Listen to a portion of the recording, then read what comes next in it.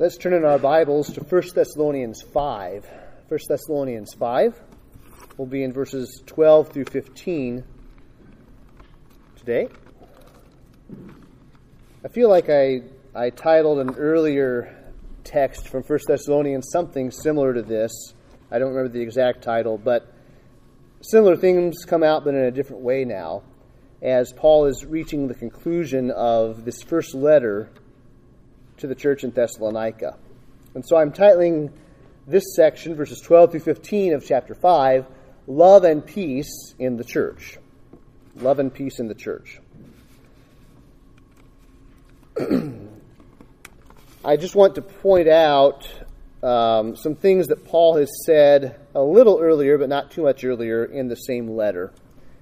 And so maybe you'll see how some themes string together as we arrive here today. First of all, 1 Thessalonians 4:1, he had said, "Finally then, brothers, we ask and urge you in the Lord Jesus, that as you received from us how you ought to walk and to please God, just as you are doing, that you do so more and more." Then he had mentioned, he discussed their sanctification in terms of sexual holiness. Then he said, verse 9, "Now concerning brotherly love, you have no need for anyone to write to you, for you yourselves have been taught by God to love one another. For that indeed is what you are doing to all the brothers throughout Macedonia, but we urge you, brothers, to do this more and more, and to aspire to live quietly, and to mind your own affairs, and to work with your hands, as we instructed you, so that you may walk properly before outsiders and be dependent on no one." So there already, Paul said the basic idea of brotherly love within the Lord, it's not like I need to teach that to you as if it's a foreign idea, foreign concept. If you belong to God, He has taught you to love one another. But then he made the specific application. That should happen in the context of living a quiet life, minding your own affairs, working with your own hands. And that is not only about treating the brothers rightly, but also walking properly before outsiders as well. Then he had gone into this discussion of the coming of the Lord. First of all, from the vantage point of thinking about believers who had died and not grieving for them as others grieve who have no hope. And then talking about the sudden day of the Lord, that it should be a terror to the world, but it should not be a terror to believers. Because we are not of the night or of the darkness, we are sons of the light, so we should be prepared for the coming day and eager for it. But at the end of that section, verse 11 of chapter 5, he said, "Therefore encourage one another and build one another up, just as you are doing." So there, particularly, of course, he's saying encourage each other, build each other up in light of the truth about Christ coming back, in light of our steadfast hope in the return of the Lord. But it also makes a good segue into this next section, as he's thinking about them encouraging each other, edifying each other.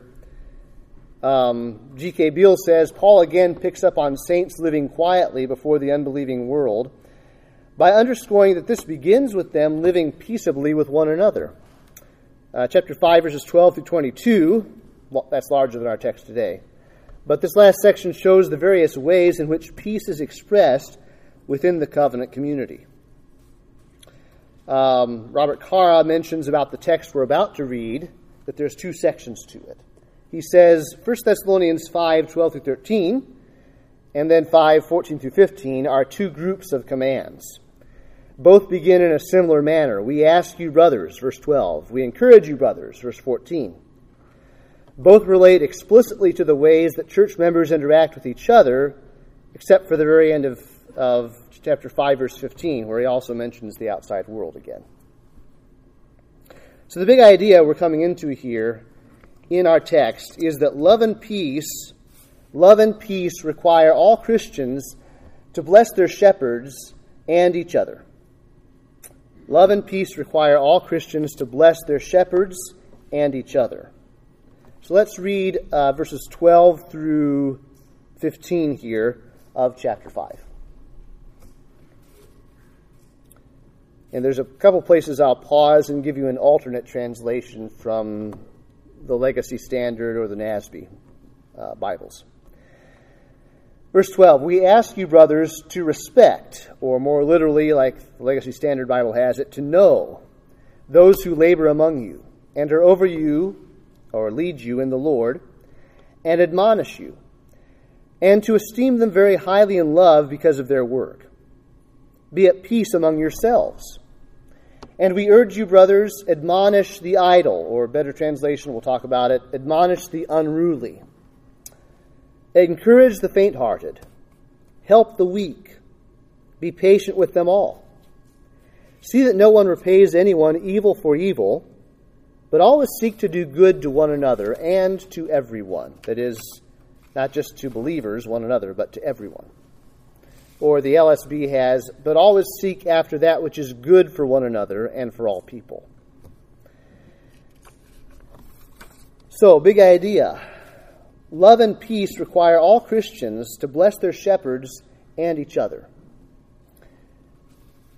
You can see in your handout there, I've divided this up into 2 points and then subpoints under that. The first big point is verse 12 through the beginning of verse 13. Paul says to gratefully know and lovingly esteem your shepherds. Now let me just say right now, this is not something I would preach unless it was the next text here. Because I'm the shepherd right now, but remember, the Lord will bring future shepherds our way too. So we should be thinking of this also, not just about me, but about any shepherd, present or future. And we should think about what Paul is saying here carefully. And it's a little awkward for me to say, hey, you should appreciate me. This is the next text, though, so what can I do? So I'll try to just stick with what the text says and be biblical about it. And it's the word of the Lord, thankfully, not just my word. So gratefully know and lovingly esteem your shepherds. It may not be immediately obvious when you read this in English, though some English grammar nerds might pick up on it, but in Greek it's very clear. He's talking about one group of people here. He describes them in 3 different ways with 3 relative clauses, they're called. But Paul is describing the activities of a single group or an office, as Robert Carr says, not 3 different groups of people. Gratefully know, loving esteem this one group of people, but he describes their work in 3 different ways, which we'll get into. G.K. Beale says, where it says in our ESV, we ask you, brothers, to respect those who labor among you, etc. And the NIV also has respect there, but the NASB has appreciate. And so G.K. Beale says, this is closer to the Greek oida, the Greek word, which ordinarily means know. And here it's best construed as take cognizance of, with a view to respecting and appreciating. I'll simplify that. The word is know them with the idea of appreciation. Know them with the idea of appreciation. He says, Beale says, the people to be appreciated are those who have been placed in leadership to watch over the flock. Proistemi, literally standing before or in front of, in the sense of rank. Those over you, Paul says. So the point is, Paul's referring here to those with the office of elder, overseer, or shepherd. We've also called them bishops sometimes, pastors sometimes. That's who he's talking about. And he says, know them, in the sense of appreciation, or the ESV says respect. Know them, and then esteem them very highly in love because of their work. He's already, in verse 12, he's described that work in 3 ways. They labor among you, they are over you in the Lord, and they admonish you. 1 Timothy 5:17 is a good example where the same word where translated here, they are over you in the Lord, that same word comes out in 1 Timothy 5:17. Let the elders who rule well, there's the word, those who rule well, let them be considered worthy of double honor, especially those who labor in preaching and teaching. Turn with me to Acts chapter 20 quick as well. Acts chapter 20.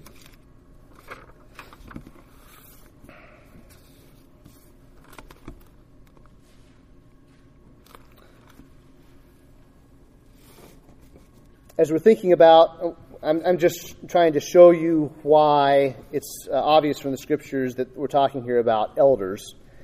When Paul gave his farewell address to the elders over the Ephesian church in Acts chapter 20, Paul sets himself forth as a model for what their ministry should be. He says, "You remember how I ministered among the flock when I was among you." And then he goes into detail on that. And he's setting himself forth as a model of what their eldership should be. In the midst of that, you'll see these same concepts coming out as Paul describes his own shepherding ministry. These concepts of those who labor among you are over you in the Lord and admonish you. So, Acts 20, verse 17, "Now from Miletus he sent to Ephesus and called the elders of the church to come to him. And when they came to him, he said to them, 'You yourselves know how I lived among you the whole time, from the first day that I set foot in Asia, serving the Lord with all humility and with tears and with trials that happened to me through the plots of the Jews. How I did not shrink from declaring to you anything that was profitable, and teaching you in public and from house to house, testifying both to Jews and to Greeks of repentance toward God and of faith in our Lord Jesus Christ.'" Now jump down to verse 25.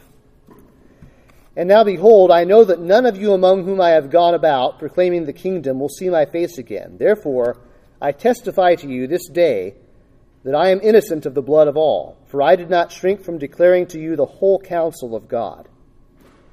Pay careful attention to yourselves and to all the flock in which the Holy Spirit has made you overseers, to care for the church of God which he obtained with his own blood.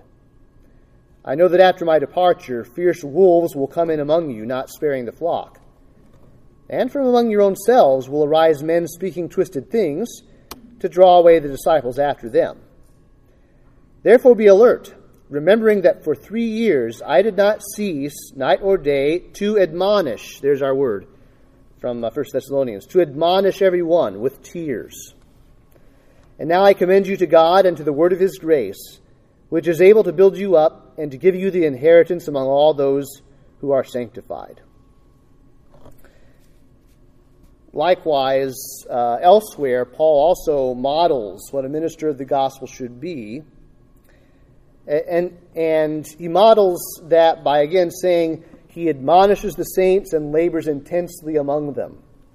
Colossians 1, verse 28, "Him, Christ, we proclaim, warning everyone." That's the same word as admonish in 1 Thessalonians 5. "Warning or admonishing everyone and teaching everyone with all wisdom, that we may present everyone mature in Christ.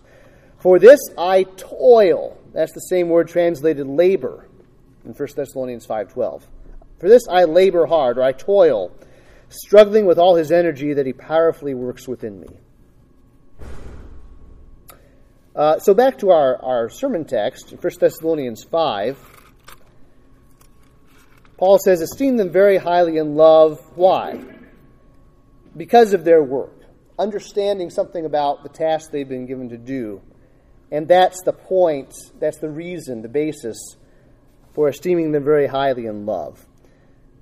It's interesting, Gene Green in his commentary says, he's thinking about the culture of the day, in contrast. And he's saying, what legitimized this leadership was not their status or social rank, as was commonly the case in both Greek and Roman society, but the labor they undertook among the members of the congregation, as the second part of the verse explains. So, Mr. Green is just saying people in Thessalonica would have been used to esteeming people mostly because of their status, their social standing. But here Paul says, esteem them because of what they do, because of their work. Now, why do this? First of all, well, he says, this is because of their work, so let's break down their work as he describes it. First of all, do this because of their hard work among you. Paul calls the elders those who labor among you. Again, Gene Green, he says the verb has to do with engaging in difficult or exhausting labor, the same as the noun form of the word in chapter 1, verse 3, where Paul talks about the Thessalonians' labor of love. Over and over again, it designates ministerial labors, but talking about it as a hard job, hard work. Let me run through a few examples where this word for labor shows up in ministerial context in the New Testament. One that's striking to me is Luke chapter 5, where Jesus tells Simon Peter and his companions to throw out the net, put out into the deep and let your nets down for a catch. They're in their boats on the Lake of Galilee. Jesus tells them to go put their nets down for a catch. And Simon answered, Master, we toiled, there's the word. We worked hard all night and took nothing. But at your word I will let down the nets. And then, of course, you probably know the story. This time when Jesus said, do it again, and they did it again, this time they got a catch too big for them. And it's on this occasion that Simon Peter says, Depart from me, for I am a sinful man, O Lord. He falls down at Jesus' knees. And Jesus said to Simon, Do not be afraid. From now on you will be catching men. And when they had brought their boats to land, they left everything and followed him. There's the idea for labor. We toiled all night and took nothing. But we'll do it again at your word, Lord. 1 Corinthians 15, same word is used where Paul is not speaking against his fellow apostles at all, but he says, by the grace of God I am what I am, and his grace toward me was not in vain. On the contrary, I worked, labored harder than any of the apostles, even though I'm the least of the apostles, he had just said. I worked harder than any of the apostles, though it was not I, but the grace of God that is with me. Whether then it was I or they, so we preach, and so you believed. So again, connecting work with that idea of preaching the Word of God and the gospel. 1 Corinthians 16 is really interesting. I want you to turn there. 1 Corinthians 16, starting in verse 15.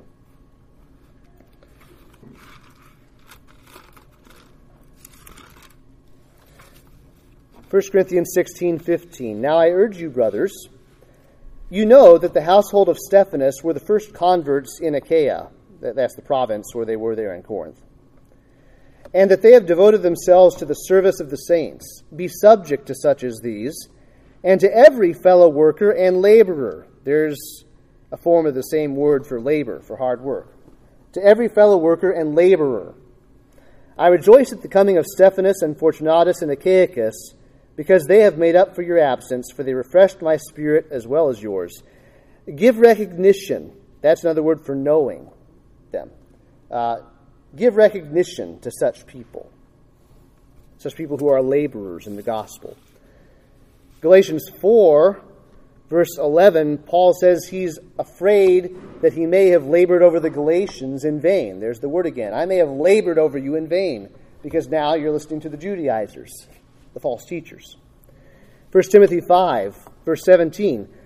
Let the elders who rule well be considered worthy of double honor, especially those who labor. There's the word again. Those who labor in preaching and teaching. For the Scripture says, You shall not muzzle an ox when it treads out the grain, and the laborer deserves his wages. 2 Timothy 2, Paul tells Timothy, in the context of being a man of God, a minister of the gospel, he encourages him by saying, it is the hard-working farmer. There's the word again. It is the hard-working farmer who ought to have the first share of the crops. He says that in the midst of various metaphors, various word pictures. He says, you should be like a soldier of Jesus Christ, who focuses on his job as a soldier. You should be like an athlete who competes according to the rules. And you should be like a hard-working farmer, who then can get the first share of the crops. All right, so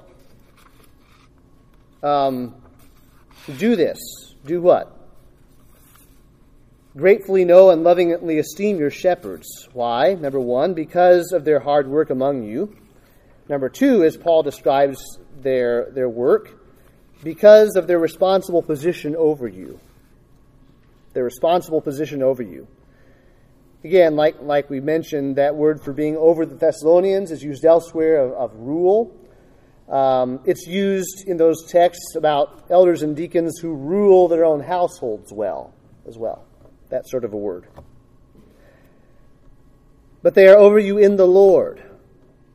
As Beale points out, that means this is the ground of their authority. It's not that they're so special, but in the Lord, they're over you. Church leaders, Beale says, are not autonomous sovereigns, but represent Jesus' authority. They are commissioned by Christ to carry out their oversight of the flock according to his will and not their own. That's certainly a heavy responsibility. But I also want to point out this word used for them being over the Thessalonians. Yes, it means that they are in some responsible position of authority. It also has a connotation, though sometimes in the New Testament, secondarily, of how they provide for those under them. They actually care about those and support those under their influence. The word probably got that connotation partially because even in the pagan world of the day, say political leaders, they were supposed to also be benefactors of the community, those who were providing good things for those under their rule. So there's that connotation of it too, that it's authority, yes, it's also secondarily provision for people. Now, third, do this, have this attitude towards your shepherds because of their pointed instruction to you. He says they admonish you in the Lord. Get back to 1 Thessalonians here in my Bible.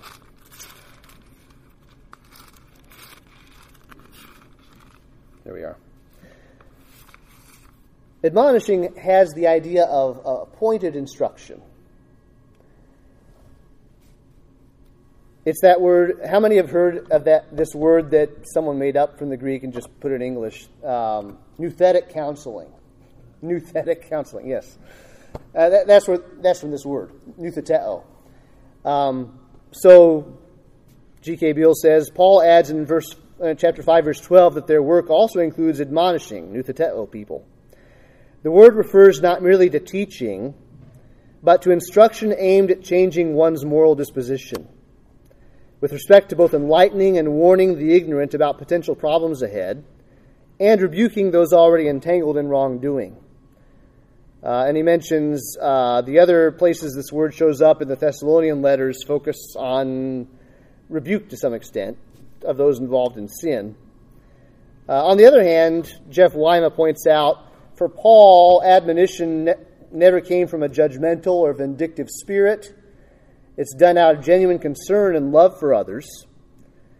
And it's admonition which is designed to correct while not provoking or embittering. For instance, 1 Corinthians 4:14, Paul says, I'm writing to admonish you as my dear children, rather than just being severe with them for severity's sake. And later, 2 Thessalonians, Paul will tell the Thessalonians when they have to deal with members who are not working, who are disobeying Paul's letter, etc., in that way. He says, don't look on them as an enemy, but admonish them as a brother. So, admonishing has that connotation of being pointed, but in the New Testament, we admonish people because we actually care about them, too. It's not just ruling harshly over people because we can. So that's the first point of the text. The big idea is love and peace require all Christians to bless their shepherds and each other. First point was gratefully know and lovingly esteem your shepherds. And Paul says do this in love and because of their work, for their work's sake. And he described what their work is. Now, number 2, that flows into a focus for all of us on each other in the congregation. Peace within the congregation as a whole. So number 2, maintain wholesome peace among yourselves. You see, the thing that ties the first command, the first section to the second section of this text is the end of verse 13, where he says, be at peace among yourselves. And what does it mean to be at peace, to live in peace? the idea is not just the absence of discord, not just the absence of fighting. The peace is not just absence of fighting, but it's also maintaining harmony between persons, having a good relationship. That's living at peace with each other. Again, Mr. Beale, he says at the end of chapter 5, verse 13, Paul abruptly says that we are to live in peace with each other. The command, however, is not a sudden, unconnected thought, he says. Peace will result when love increases among those in the church, especially between the shepherds and the congregational flock. On the other hand, animosity grows when dissension festers. So, yes, I think there is a tie. This is said at the end of the section about the shepherds, but it's also flowing into now, you have a job not just to your shepherds, but to each other. So, we need, number 2, we need to maintain wholesome peace among yourselves. Now, I worded it that way to reflect the text. It's not just peace at any cost. It's not peace that ignores problems. It's a wholesome, healthy peace that actually works on problems. We'll see this because as we break this piece down and what he says next, he says we are to admonish the unruly, encourage the faint-hearted, assist the weak, suffer long or be patient with everyone, and shun retaliation while pursuing everyone's benefit.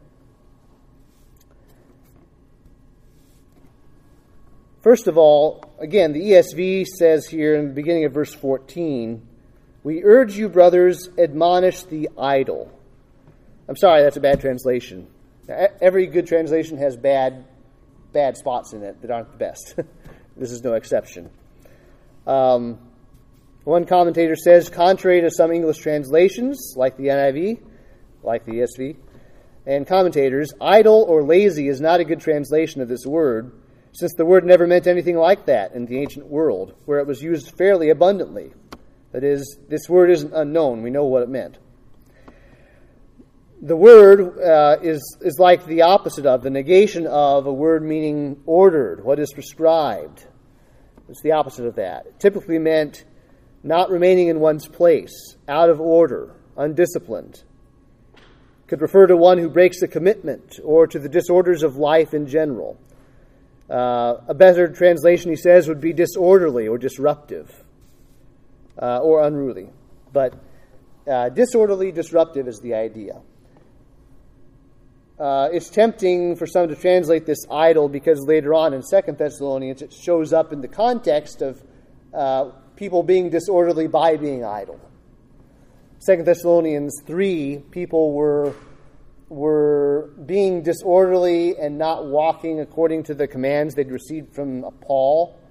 From their church leaders. How are they doing that? Well, by not working, but also by being busy about stuff they shouldn't be, by being busybodies. But the word itself here doesn't mean idle. It means unruly or disorderly or disruptive. For example, the commentator says again, the word refers to military officers who neglect their duty, or to an army in disarray and out of its ranks, as well as to undisciplined or insubordinate soldiers. Likewise, one ancient author uses the word to refer to the Roman authorities who have the right to expel from the Roman Senate one whose life is licentious and disorderly. The word can also describe a disorderly crowd or a society that does not live by laws and rules, in contrast to those societies that observe order and common law. In this regard, the word can even refer to one who disturbs public order or shirks an obligation owed to the state or city. All right, so Paul is saying, admonish those who are out of order in the church. Now, he didn't say, slap them down, be harsh with those who are out of place, not paying attention to what their duty is, things like that. Not paying due attention to the Word of God, how it's commanded us to live in church life. But he says admonish them.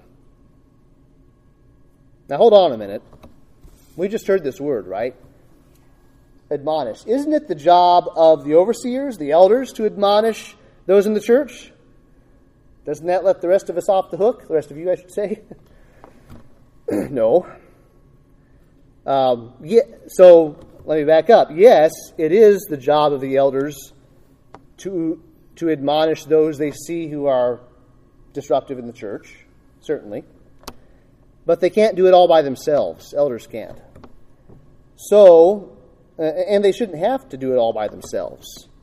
They have a special authority and responsibility to admonish, but all the brethren in the church also have the responsibility to admonish one another. It's part of being a church member of the body of Christ. Each part of the body interacts with every other part of the body, right? And not just in admonishing, we'll see in all the other ways Paul lists next.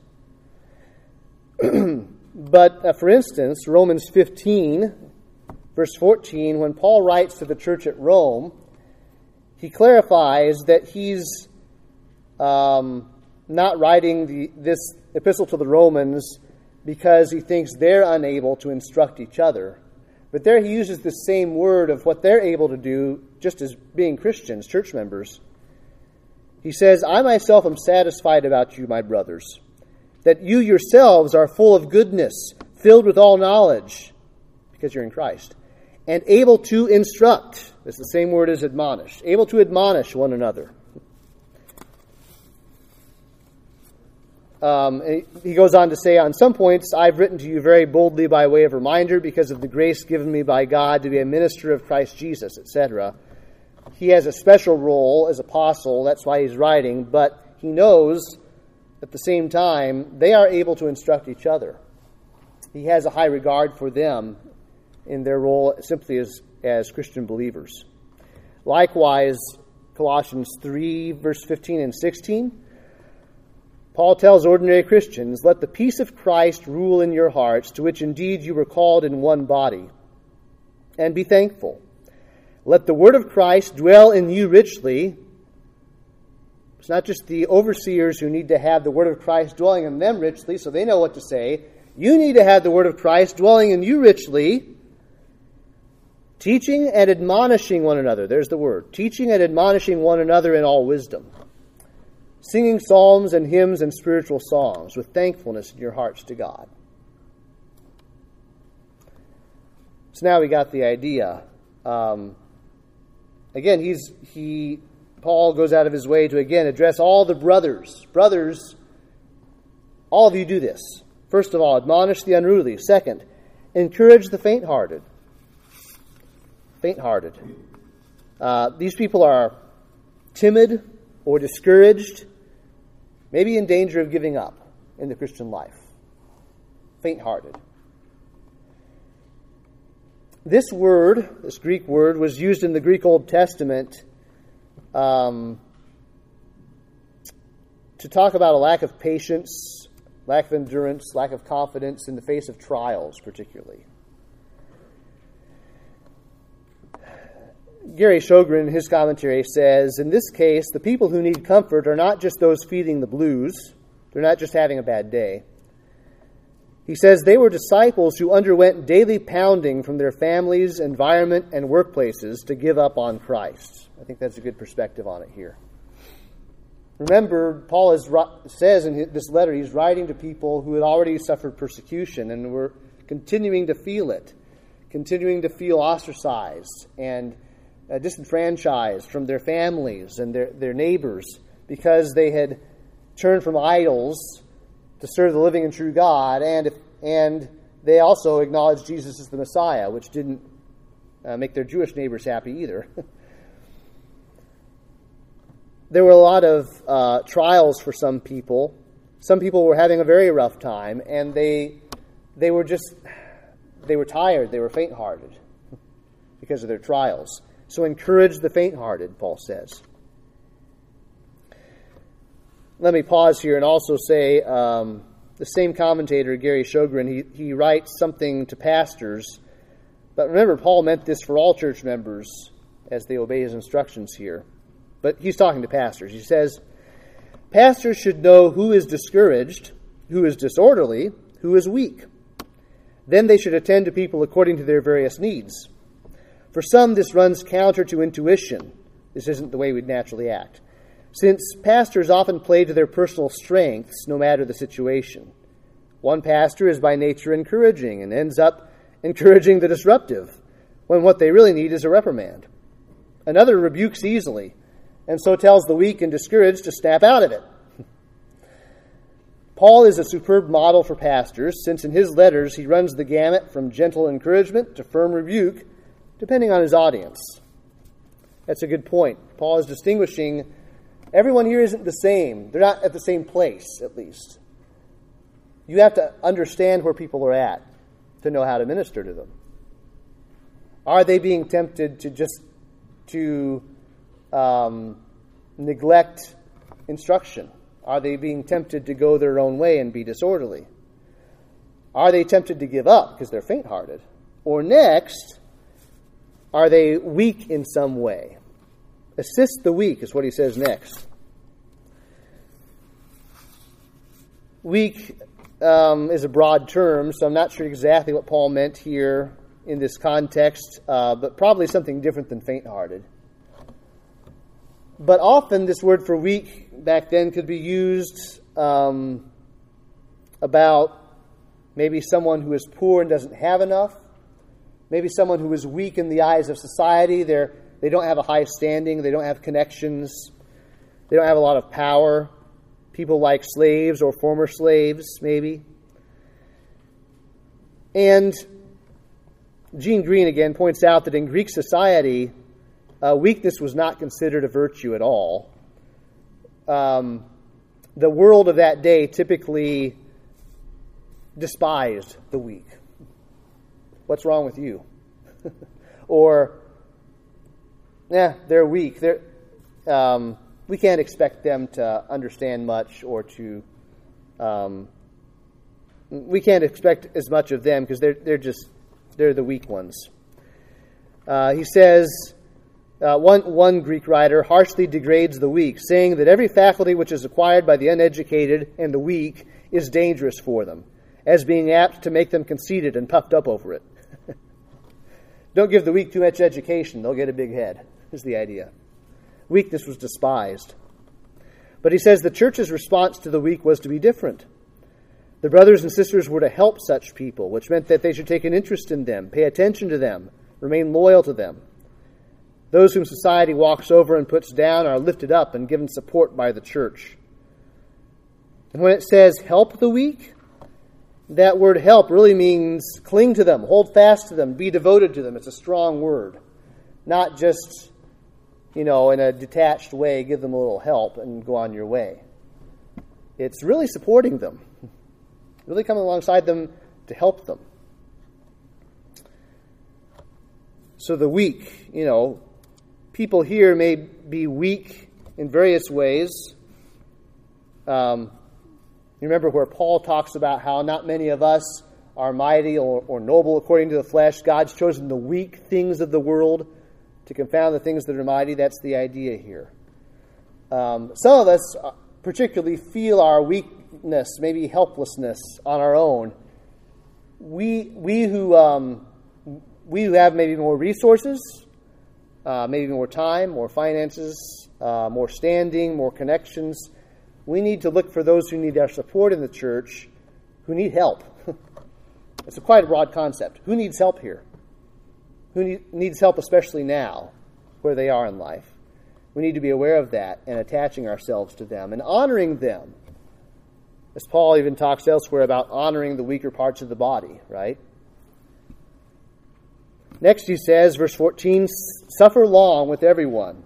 Be patient with everyone. That's the idea of long suffering. Putting up a long time with everyone. And again, this word for long suffering is so prominent in the New Testament because it's used a lot in the Greek Old Testament. Used especially of God. God, who is long suffering with his people. Who provoke him over and over, and yet he's long suffering. Such an important word. God puts up long with us. And long-suffering, of course, is a Christian virtue. It's the fruit of the Spirit. And Robert Carra says here, as in 2 Timothy 4:2, Patience is a virtue needed for those instructing or helping others because results may not be immediate. Jeff Wyma says, many Christians find it hard to accept help, and especially discipline, from fellow believers. The difficulty of correcting one's vices and spiritual flaws means that relapses into old habits are to be expected. In such situations, Paul exhorts the church not merely to admonish, encourage, and demonstrate devotion to troubled members, but also to do so in a patient, ongoing manner, thereby mirroring the long-suffering manner in which God continues to deal graciously with them. I suppose this is obvious. If you're having to deal with the unruly, those who are out of line, be patient with them. You'll also have to be patient with people who are faint-hearted, and you think, I'm encouraging the faint-hearted. Why aren't they encouraged? Why aren't they getting it? Be patient. Remember, God remembers your frame, knows that you are dust. You ought to remember what they're made of, and be patient. Keep working with them. Supporting the weak. You may wonder sometimes, don't they understand how they could get in a better situation? And maybe they're not getting that. You're trying to help them, but they're still sinners, and they aren't perfect either. And sometimes they're a little frustrating to help and to stick with. Be patient with them. Lastly, verse 15. Shun retaliation and pursue everyone's benefit. Shun retaliation and pursue everyone's benefit. Just to read the verse again, verse 15. See that no one repays anyone evil for evil. Sound like this morning's sermon? But always seek to do good to one another and to everyone. Or always seek that which is good for one another and for everyone. You're not focused on how you can pay back something bad that was done, but you're focused on how you can do what's beneficial for absolutely everyone, even those who have done wrong in the past. Now, we may not realize, as bad as our culture is, having rejected so much of God's law and gospel now, we may still not realize how much our culture still is affected by Christian ideas, where we understand, a lot of people understand to some degree that vengeance is not good. Seeking your own vengeance isn't good. But in the world into which Paul wrote, they didn't think like that. Gene Green says, in the Roman world, just as in the Greek, avenging oneself for a wrong done was necessary because of the humiliation a Roman's prestige suffered if he showed himself reluctant to respond and retaliate for hostile acts. A Roman, governed by a harsh ethos, simply could not afford to turn the other cheek and expect to maintain his position in society. The loss of social honor called for vengeance to be extracted in order to reestablish one's place in the community. Sometime before Paul's era, one Roman mother voiced the common and abiding belief in the necessity of vengeance as she counseled her sons. This is what a Roman mother wrote to her sons. She said, "You will say that it is beautiful to make revenge on your enemies. I consider revenge as important and glorious as anyone, but only if it can be attained without harm to the Republic." What's the point that I'm making? Well, in that world, of course you get vengeance. You have to get even. People won't respect you if you don't get even, was the idea. Make people respect you. Save face. Get even. Paul says, make sure none of you do that. This is countercultural. Make sure none of you render evil for evil. That's not your place. That's not your job. Well, in conclusion, as we think about the fact that love and peace require all Christians to bless their shepherds and each other, we just need to ask, how are we doing? And I can't answer that for you. It's a question for each of us individually. How are we doing? Are we sitting back and hoping that the pastor and our fellow church members will keep us happy with them? That's a natural thing for all of us to fall back into. Or are we proactive about maintaining those relationships and blessing those people, not just expecting them to bless us? That's the tone of what Paul says here, isn't it? He says it's your job, all of you in the church, to pursue these things. It's your job to be a blessing, to be an encouragement and a help, to be an admonisher at times. But how are we doing? I'll close with what Paul wrote in Ephesians 4 about the body of Christ, which is his church, and how the health of the body is everyone's job in the body. Ephesians 4:10, he who descended is also the one who ascended far above all the heavens, talking of Jesus, that he might fill all things. And he himself gave some to be apostles, some prophets, some evangelists, and some pastors and teachers, for the equipping of the saints, for the work of ministry, quoting the New King James here, for the edifying of the body of Christ, till we all come to the unity of the faith and of the knowledge of the Son of God, to a perfect man, to the measure of the stature of the fullness of Christ, that we should no longer be children, tossed to and fro and carried about with every wind of doctrine, by the trickery of men and the cunning craftiness of deceitful plotting, but speaking the truth in love. Does that sound like what Paul just said? Speaking the truth in love, may grow up in all things into him who is the head, Christ, from whom the whole body, joined and knit together by what every joint supplies, according to the effective working by which every part does its share, causes growth of the body for the edifying, the building up of itself in love. Let's pray together, shall we?